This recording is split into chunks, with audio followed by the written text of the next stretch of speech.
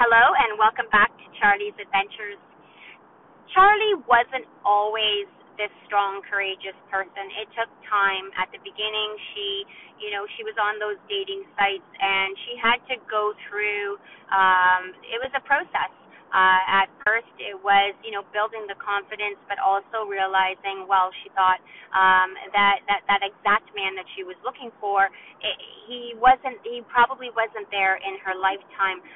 She wanted that tall, dark, handsome man, lean, smelled delicious.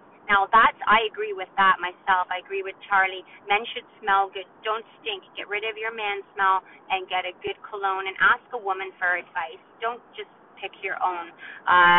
It's not high school. Also, she loved an accent. An accent was really important to her. She just found it was sexy. She had one sexual experience that she always compared it to, and that Frenchman just whispered in her ear, and it was so sexy. So she wanted all that. And when she realized that it wasn't coming that easy, she changed her search criteria and lowered her expectations and was a bit more open-minded to the men she was meeting. Well, it did. That helped, and it created a lot more dates and some interesting dates of all characters, all sizes, all shapes, all looks, all everything. She just thought that after being frustrated for a while, she was just going to let down her guard, not her guard, but she was just, her expectations. So finally, Charlie went on a date because it took a long time for her to even agree to go on a date because she couldn't find that prince. But the date took 2 months after meeting the person online. He was at sea. He was a sailor. Okay, we all know where this is going to go. But he was a sailor, and he wasn't good looking, and he had no hair. But he was charming. He had an English accent. Well, they did the video talking on the phones, the computers. They developed quite the relationship. They actually fell in love. By the way, you don't fall in love like that. First of all, make sure that they're real. I mean, she had a video, so that was okay. But people can still alter things, change things.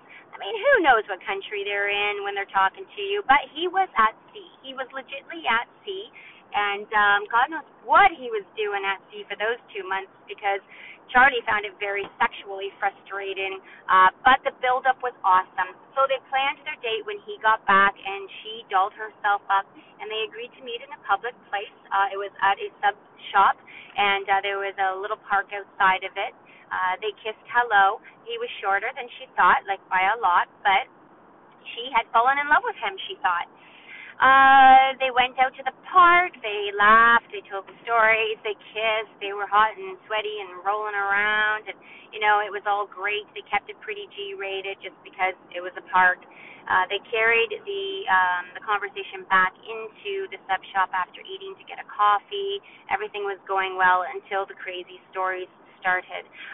When someone starts talking sexually on the first date, like really sexually, and weird, and when it kind of blows your mind, it's only going to get worse. So I'm just saying, just back off, leave, end the date, give yourself half an hour. But this was a different story because they thought that they had fallen in love. Well, he told his stories about, doing a relative. Strike one. Another story about doing a circus person. Strike two. But Charlie was a good person, and she was not going to just let go that easy. Well, she excused herself to go to the washroom, and in the stall, she's, having her nice, lovely pee that she held in for a long time because she just didn't want to go. He was worth it. Then it was then. Well, hello there, in his English accent. Charlie looked up at the stall, and there he was, hanging over. What the fuck? She looked up at him, covered herself, stunned. Charlie didn't remember much, going outside of the bathroom, and asked him, what was that? And he said, well, we were having fun, and we were laughing and joking. I just thought that you thought it would be funny.